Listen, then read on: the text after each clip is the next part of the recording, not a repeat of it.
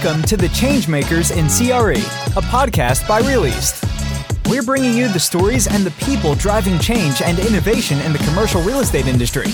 You're about to hear from a changemaker as they share what went right, what went wrong, what they've learned along the way, and what's next.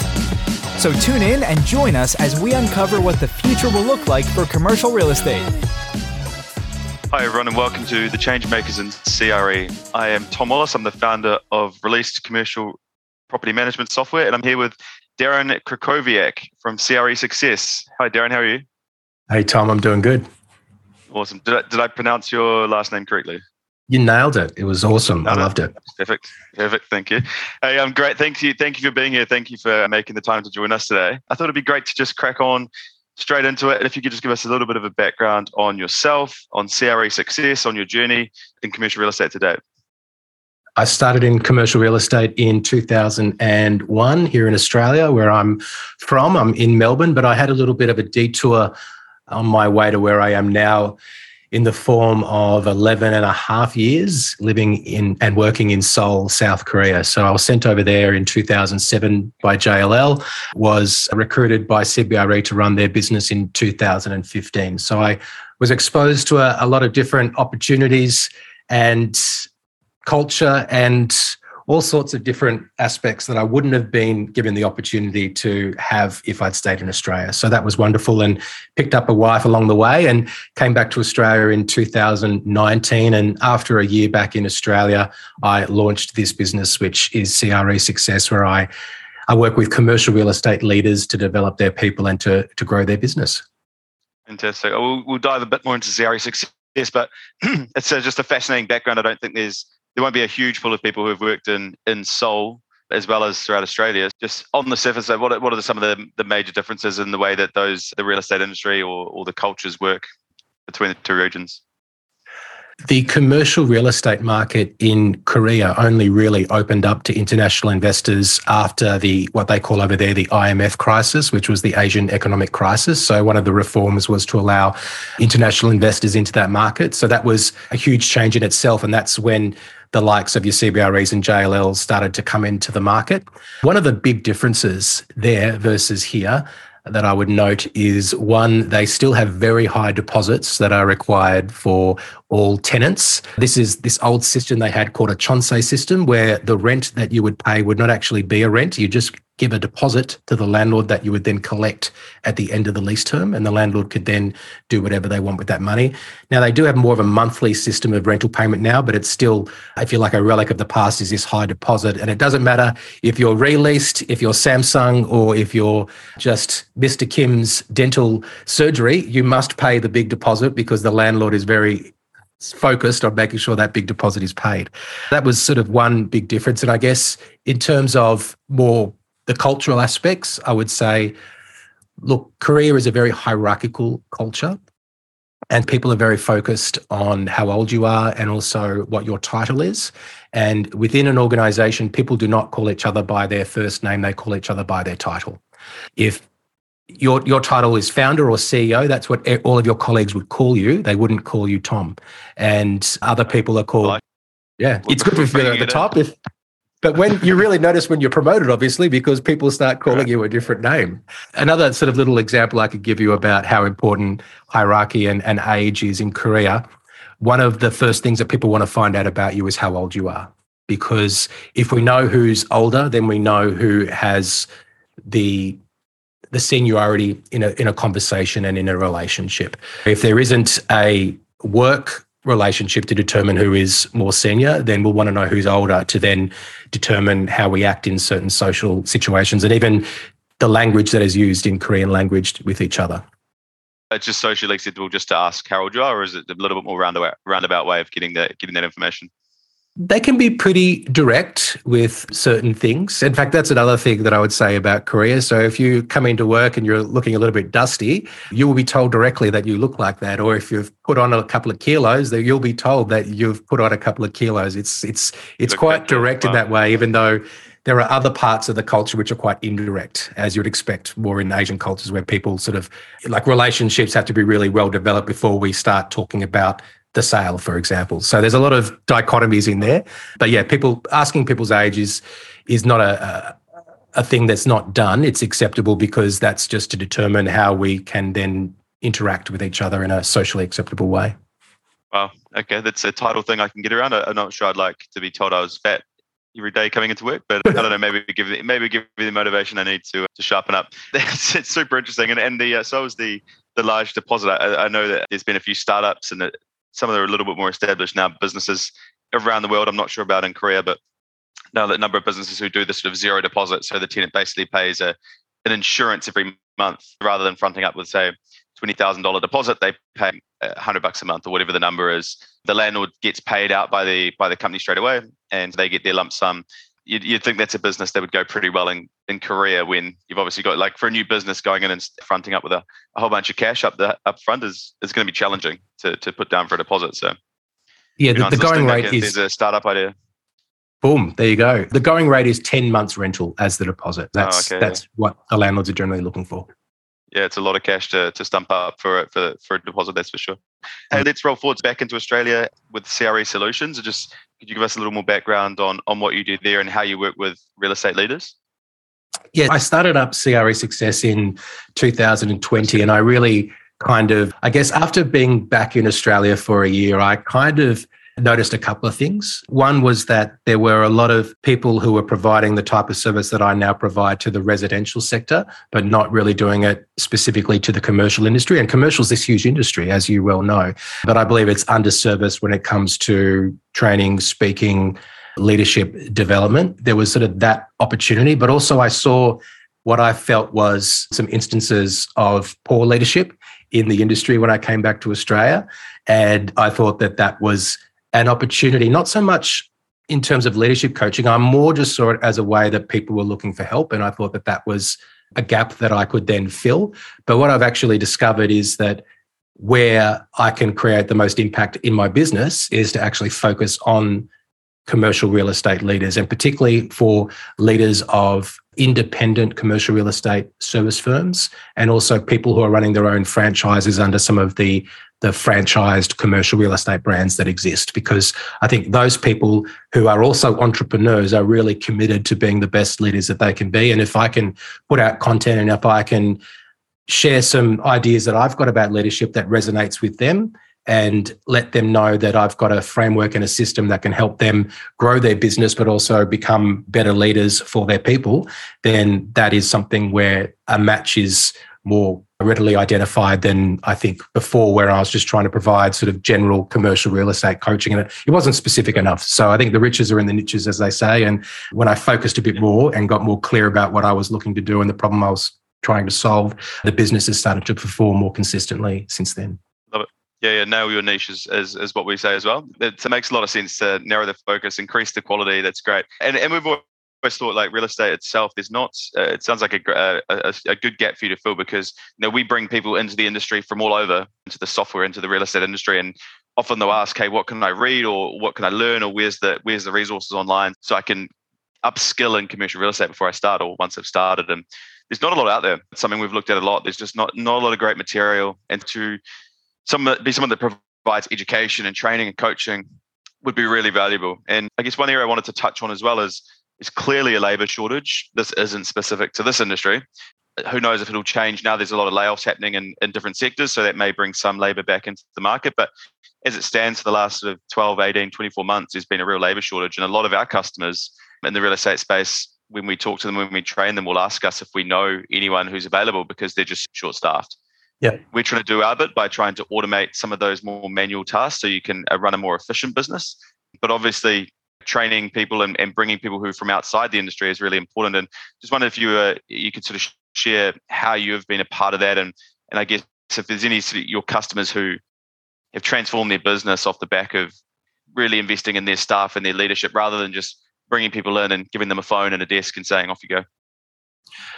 Totally. You've touched on a few things that I really do sort of focus on and try and help my clients with. Part of it is hiring for attributes and attitude, not just for experience and expertise.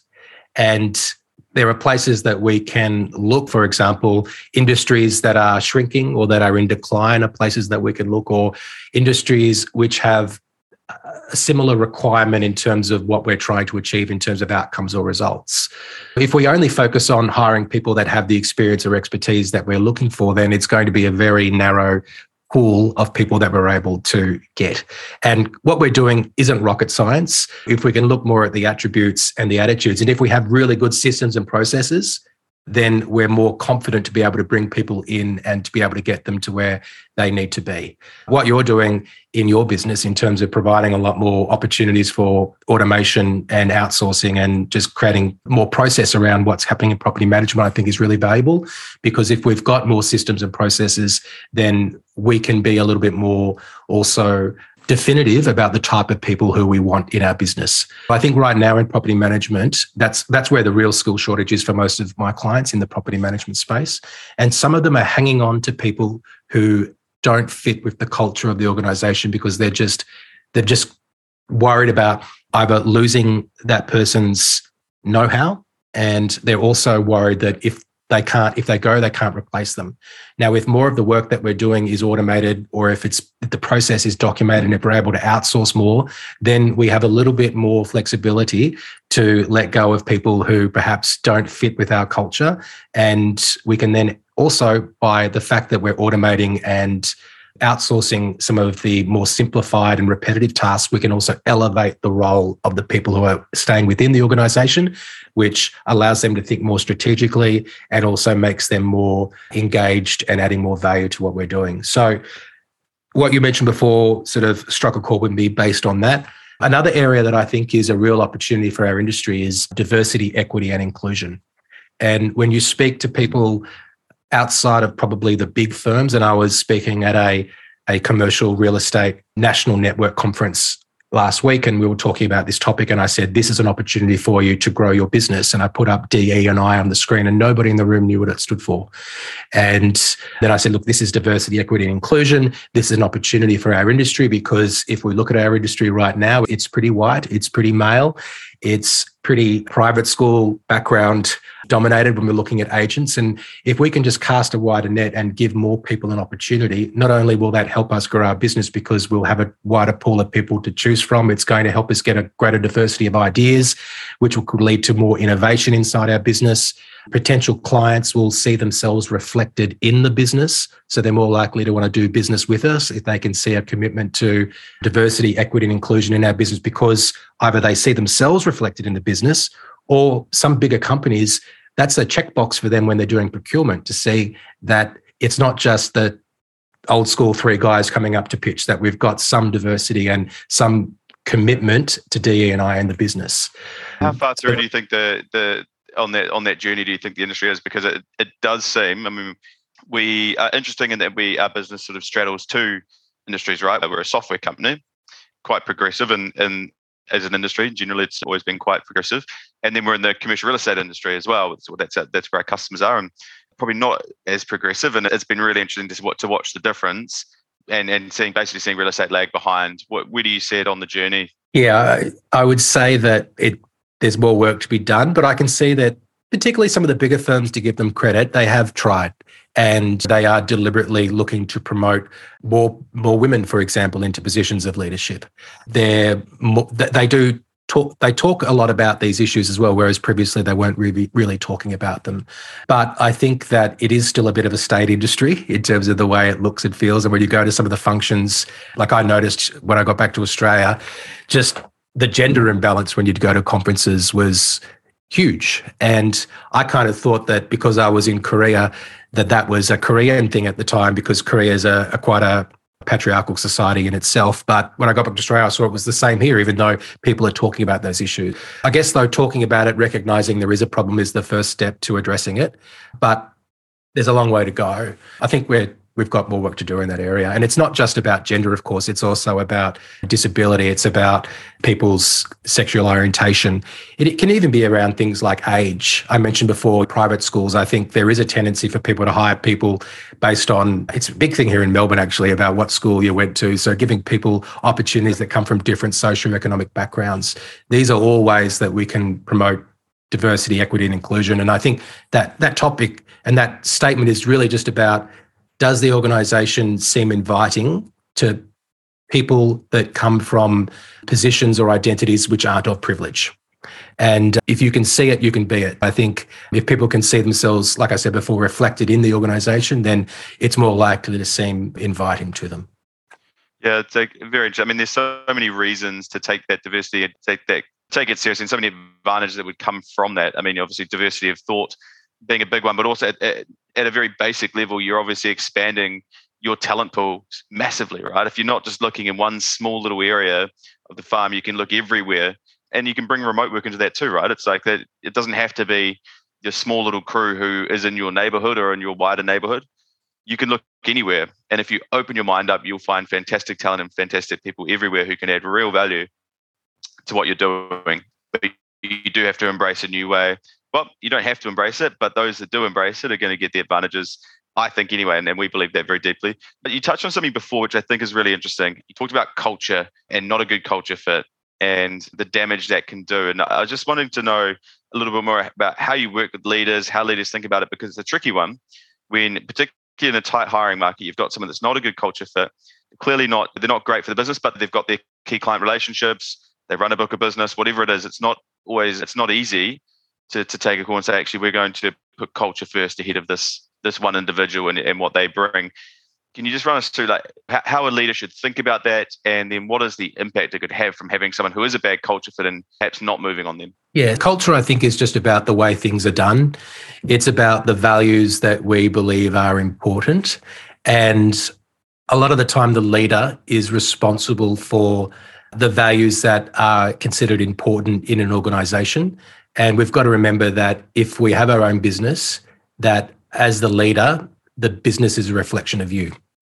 If we're going to have people come into the organisation who aren't a good cultural fit, and that can then reflect poorly on us if we are pursuing business above the greater good of the culture. And I think that when leaders are very clear about what's important to them and what they value, and when they talk about those things and when they can communicate it clearly, it acts as a magnet to the people who are consistent with being able to contribute positively to that culture, and it will act as a repellent to people who are not able to be consistent with that culture.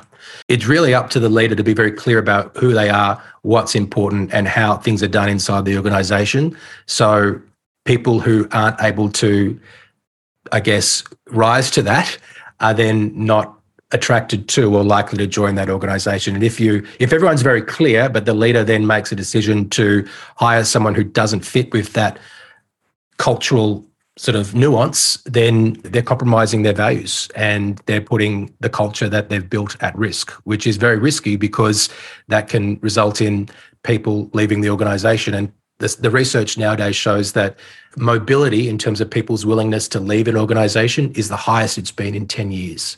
People since COVID have been more willing to leave for flexibility, for how they feel about the values of the organisation. And of course, culture is a big part of that. If we're going to put our culture at risk for the sake of one hire, then we're actually placing a whole lot more at risk than the culture. We're placing at risk the very thing that we've spent all these years building.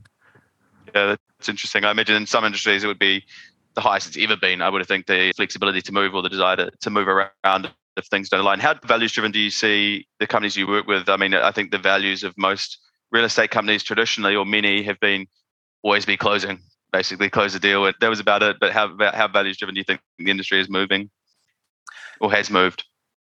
I think it's that there's company values, but what I recommend, what I do with my clients is, yes, you can work for a brand, or maybe if you're a franchisee, you might have the franchise values, but then you've got to have your own values as a leader, and you've got to be able to communicate those with your people.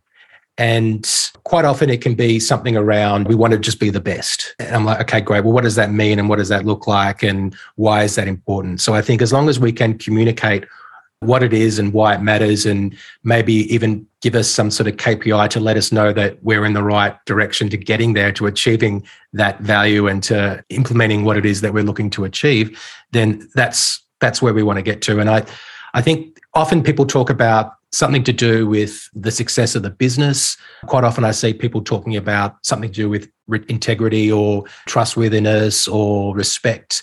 and also something about the way people treat each other and the way that we either value our staff or that we treat our clients or that we treat each other. And what I encourage my clients to do is, it's not just enough for you to have those values. What you need to do is communicate those values with your team. And when you communicate your values with your team, and when they have been communicated and understood, when people don't keep up their end of the bargain by being consistent with those values, it becomes a much clearer conversation. Because we can say, rather than, I didn't like what you did because I don't like it, you can say, that's not consistent with our values. And the conversation is much more clear when you can tie it back to values, and those values have been clearly communicated with everyone. I'm not worried if people say, you know what, one of our values is that we make 50 sales calls every day. We can turn that into something which is, whether it's persistence or whether it's high standards or whatever it is. Hustle culture, yeah, but entrepreneurial. But as long as we can turn that into a value which can then be that people can understand and point to when they're looking for what is the right thing to do within the context of them going about their day, then that's what I encourage people to do, and make sure that they're really communicating it. Because people, if you just do it and expect everyone to see what it is that you're doing, that's often not enough. You need to say it. Explain to people what your values are. Also embody them with what you do. And then I think it's more reasonable for us to expect that people will be acting in a way consistent with those values. Yeah, totally. Well, we've covering off some big topics here. We've gone through diversity, inclusion, values. What are the other big challenges that you're seeing in having to coach? I mean, it feels like a time where, look, I just think it's been a pretty crazy time for the last few years to run a business and lead a business, no matter what sector. And you've got obviously gone through COVID, potentially some sort of COVID recovery now, or at least hopefully a new world. And then you have like a bit of a market crash off the back of that, housing crash potentially. Who knows, or a slowdown, economic slowdown, recession being talked about, all sorts of new challenges. And then layer on top of that, things like flexible working from home, labor shortages.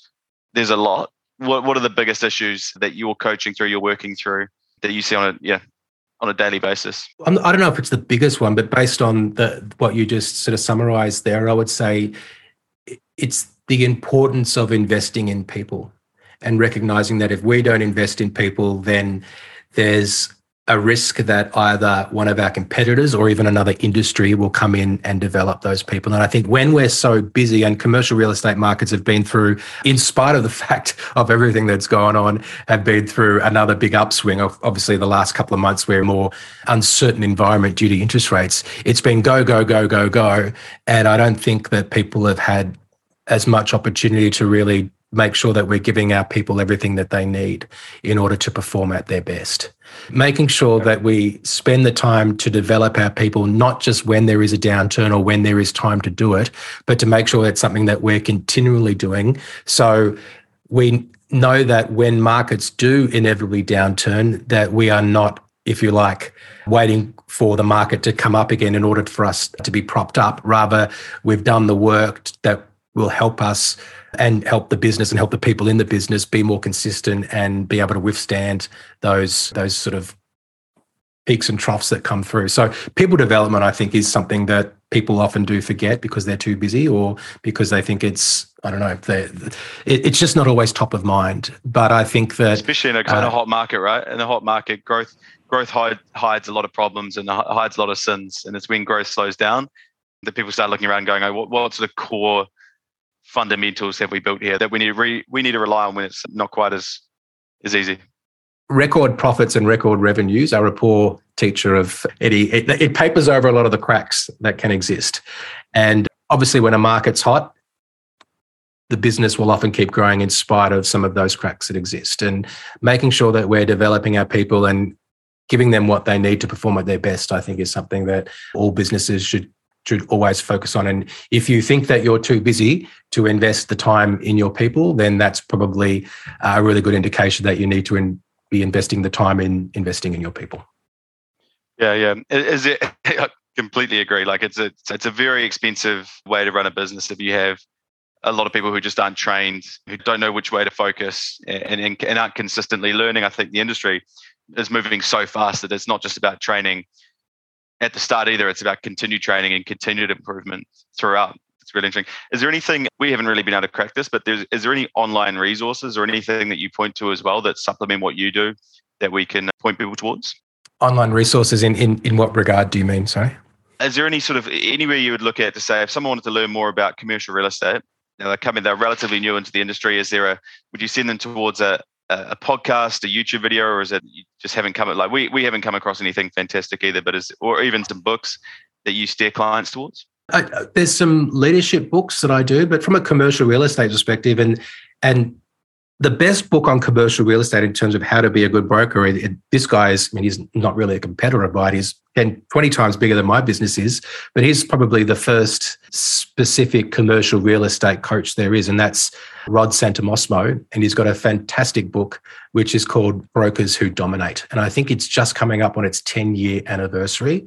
And if you want to know about some of the core skills that a commercial real estate agent needs to know, then I read that book, I think 2011, well, maybe it wasn't 2011 because it's a 10-year anniversary. But anyway, it was a long time ago. Maybe it was when it first came out. Maybe it was 2012. And if there would be one book that I would recommend from a brokerage standpoint, in order to be consistent, in order to be someone who's got a real great presence in the market, then that would be the book I would go to. I guess the lesson in my answer is that I need to write a book that I can direct people to. So when I'm asked that question, I can provide the resource. But Rod has got, I think, the best book ever written on commercial real estate.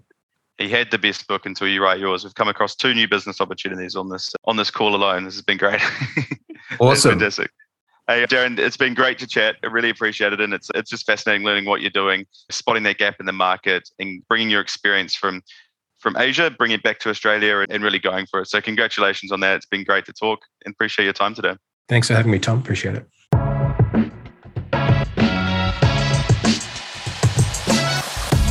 You've been listening to The Changemakers in CRE, a podcast by Released. Keep connected with us by subscribing to the show and sharing the episodes you love. That helps us continue bringing you the best stories about what's next for commercial real estate. Thanks for listening.